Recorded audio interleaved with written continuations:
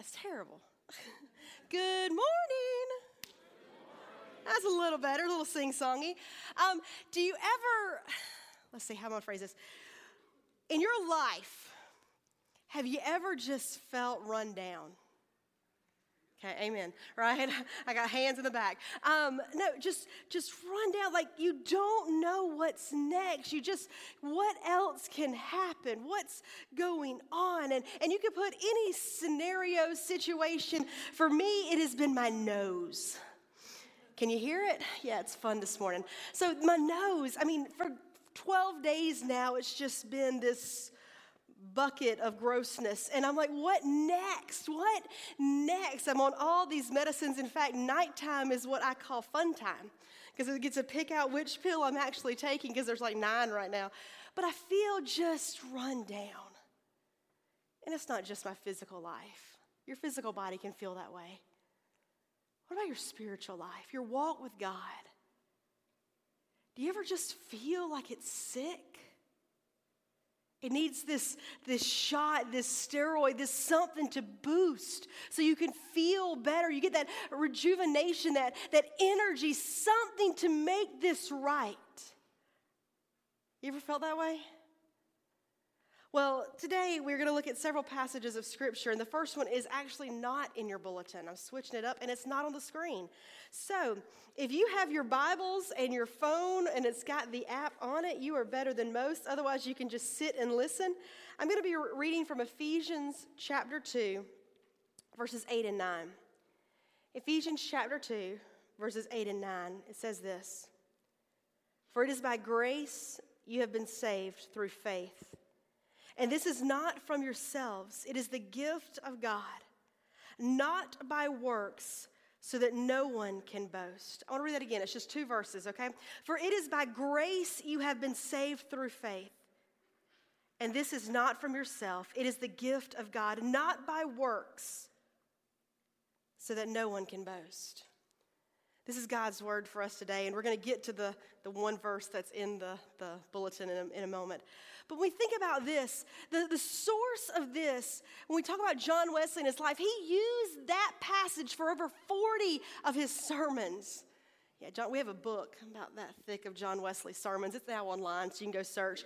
But it was important to him. It was important, and it's important to the message, I think, that we're going to bring today. It's about salvation not being earned.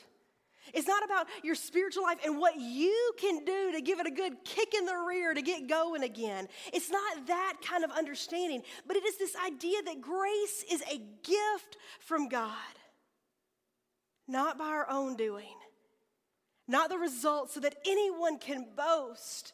This is very text, I believe, that we should memorize.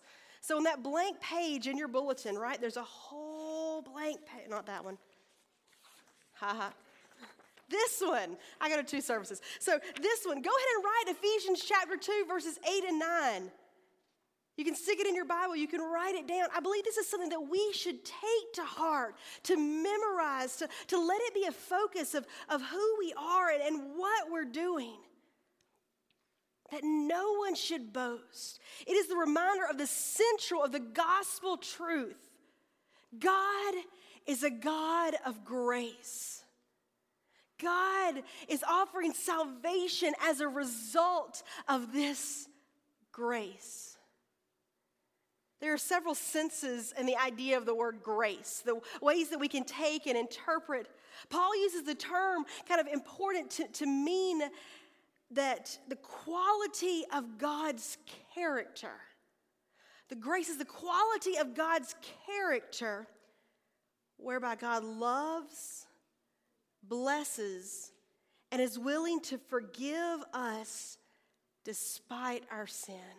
So that's one sense of grace. It is the quality of God's character. It's what we hear in Scripture all the time. It's maybe what we can experience in our life, in our ups and downs. It's this attribute of God's character that leads God to take the initiative, to send Jesus into the world, who knows he will die in order to redeem and to save the human race. That's a gift that God has given to us. That's the grace that God is giving. It's really important for us to realize this and see the picture not of God as this angry judge. You see, I think a lot of times when I feel beat up or run down in my spiritual life is because I feel like that's a God I serve. That God's just kind of holding me down and under the water and not being able to take a breath. You ever feel that way? Do you ever have a brother? I had a brother like this, okay? He was younger than me, but he would take me, and when we were playing, I called it, one step away from drowning your older sister, but he would like hold me under the water, and I'm like flailing around, and eventually when I was like limp or when I would stop, he'd let go and I'd come back and get out, go tell Dad. Dad would beat him. It was good stuff.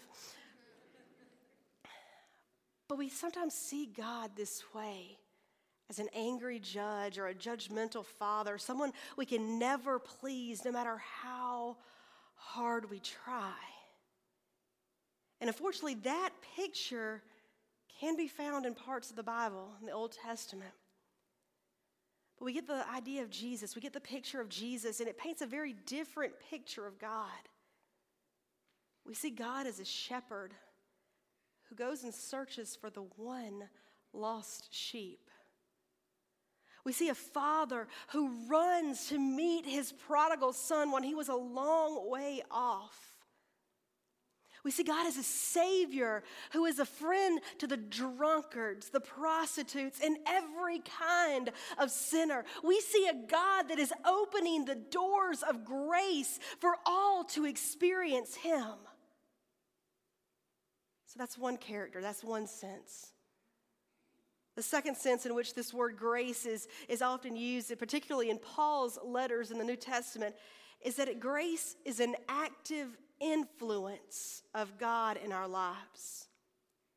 A force working on us to draw us to God, to put us right, and to restore us in what we were made to be. This is the agent of grace by the Holy Spirit. It's God working in our lives. In the Methodist Church, we take grace and we kind of put some other words with it. One of the words is prevenient grace. And this prevenient grace is the grace that was before us ever coming to understand God. A lot of prevenient grace in my life has been Sunday school teachers, my parents. It's been friends getting me to go to youth group or getting me to go to these events where God was proclaimed. And it's God wooing me. God drawing me in. God seeking after me before I'm even aware of who God is. Think about in your life all the situations that lined up to bring you to that moment where you said yes to God. All those times where God was speaking through people, through situations, in ups and downs. Unfortunately for Jonathan, an act of prevenient grace in his life was one of his friends dying in a car accident. But it was that moment of God drawing in Jonathan's heart to fall on his knees and come to a saving grace of Jesus Christ. You see, grace is God working in us, pursuing us. So that's prevenient grace. We kind of all have this understanding. We may not know it by this term of justifying grace. It is a powerful moment in the life of anyone when you open up your heart and you allow God to be the Lord of all. When you seek that forgiveness from the depths of your soul. God, I have fallen short. I have messed up royally. I can't do this anymore. I need you. God, I need you to show me the way. God, I need you to open my heart and my life that I can hear from you. God, forgive me. Do you remember saying those words or something like it? If you haven't, I invite you to open your heart to God, to what God can speak in and through you. How God is desiring in this moment for you to take that step of faith and say, God, show me, lead me. The important part with justifying grace is when we come to God and we truly repent. Repent's when we're walking this way, deep in the dark of sin. And we realize that this is going nowhere, even though it's actually going up Chandler and to Georgia Southern, and that's a good place. But we're walking this way. And God gets a hold of our hearts, and we realize this is all got to go away.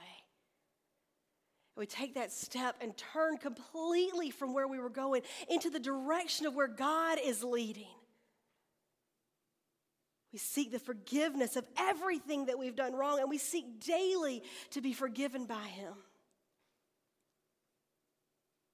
So if that's where you are, I invite you to seek after God and to tell someone. Shout it from the rooftops. Let people know that you've accepted Christ. Because some of us, we find ourselves having done that. Having said yes to God, but then we still feel as though we're in this stagnant pond, not going anywhere. At times we can feel beat up, but God is still pursuing us in this moment. God is still trying to reach out and perfect us. And it's in this grace, we call it sanctifying, where each day, after saying yes to God, we listen for the Spirit's calling. We listen for the direction from the Word of God, from those that we hold, that help hold us accountable. And we live the life that God has called us to. So now the hard question is, are you doing that? Are you living the life that God has called you to? Are you living in His grace? Are you staying right there at that moment where you said yes to God and it just stays right there? Each day you wake up should be one more step toward moving toward perfection in Jesus Christ. I am not claiming to be perfect. There is probably nothing in my life that could be called perfect. But I know that each day I seek to live my life worthy of the calling that Jesus Christ has placed upon me. Now you may say, well, that's you. You're a preacher. You're supposed to be doing that. We are all called to minister. Every person in this room. I knew I'd come to a faith when I was young. I accepted Christ. I remember in confirmation in 4th grade. Yeah, we upped the game a little bit. Now it's older. I remember youth in 6th and 7th grade where Christ became so real to me. I remember feeling the call to ministry in 10th grade. Students, this is for you too. God is calling each of you, every one of us in this place, to open our hearts to, one, accept His calling, the grace that He's given to us, to accept Him as Lord of all, and then to wake up, to arise in His faith, and to realize that whatever is behind us is gone, and we look towards what is ahead, and we step fully in that faith of Jesus Christ, that He would guide us, direct us, and the Spirit would speak each day. This is about revival in your life, of what God is speaking to you. How God is challenging us to pray every day. Breath prayers, pray the scripture, pray what comes to mind, to focus in His word and dwell in what God is speaking. You may say, I don't understand what the Bible says. Find a version that you do. There are translations, there are paraphrases, there are study Bibles.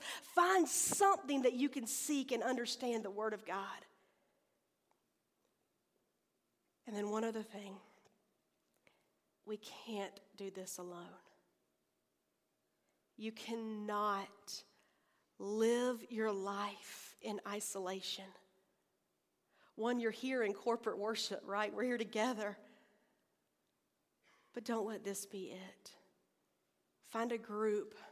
Find 2 or 3 people. Find more that you can pour into their life and they can pour into yours. And together, y'all can walk this life of what God is speaking to you. In Pittman Park, we call them life groups. We can call them Sunday school classes. We can call them small groups, accountability groups, whatever it may be. Listen to God calling. Accept Him and the forgiveness He's offering. And then take that step to daily live for Him. John Wesley loved Holy Communion. In fact, he called it a time of salvation in and of itself. For what takes place here at the table, we could never describe. We could never focus in on. But we know that these acts that we remember are what bring us to that new creation in Christ. These acts of Jesus' life, death, and resurrection, and the body and blood poured out for us are what allow us to remember our verse for today. That verse comes from 2 Corinthians chapter 5, verse 17. If anyone is in Christ, there's a new creation. The old has passed away, and see, everything has become new. Do you hear this? If anyone is in Christ, they are a new creation. Everything old, everything of sin, everything of the past is gone away, and we are a new creation in Christ. And it's that which we celebrate in the time of Holy Communion. It's that which we come and we see this bread and this juice. And it's us to remember God and the words that God speaks to us. The liturgy is going to be up on the screen. I ask that you follow along with the yellow print as we come together in Holy Communion. Christ our Lord invites to this table all who love Him, who earnestly repent of their sin and seek to live in peace with one another. We come as a broken people. We're aware of our sinfulness and the fact that we have a broken relationship with God and with those around us. But we come to receive forgiveness and to be restored. Almighty God, forgive us for what we have done. Give grace that we might live in you. Amen. On the night in which Christ gave Himself up for us, He took bread. He gave thanks to you. He broke the bread. And He gave it to His disciples, and He said, "Take, eat. This is my body, which is given for you. Do this in remembrance of me." When the supper was over, He took the cup, gave thanks to you, gave it to His disciples and said, "Drink from this, all of you. This is my blood of the new covenant poured out for you and for many for the forgiveness of sins.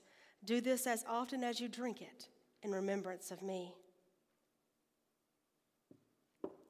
Pour out your Holy Spirit on us gathered here and on these gifts of bread and wine. Make them be for us the body and blood of Christ, that we may be for the world the body of Christ, redeemed by His blood. By your Spirit, make us one with Christ, one with each other, and one in ministry to all the world, until Christ comes in final victory and we feast at His heavenly banquet. Through your Son, Jesus Christ, with the Holy Spirit in your holy church, all honor and glory is yours, Almighty Father, now and forever. Amen. And now, with the confidence of the children of God, would you join hands with someone near to you as we pray the prayer that Christ taught us to pray by saying, Our Father, who art in heaven, hallowed be thy name.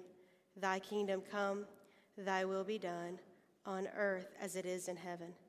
Give us this day our daily bread, and forgive us our trespasses, as we forgive those who trespass against us. And lead us not into temptation, but deliver us from evil. For thine is the kingdom, the power, and the glory forever. Amen. I'll invite those who are coming to assist me this morning to come.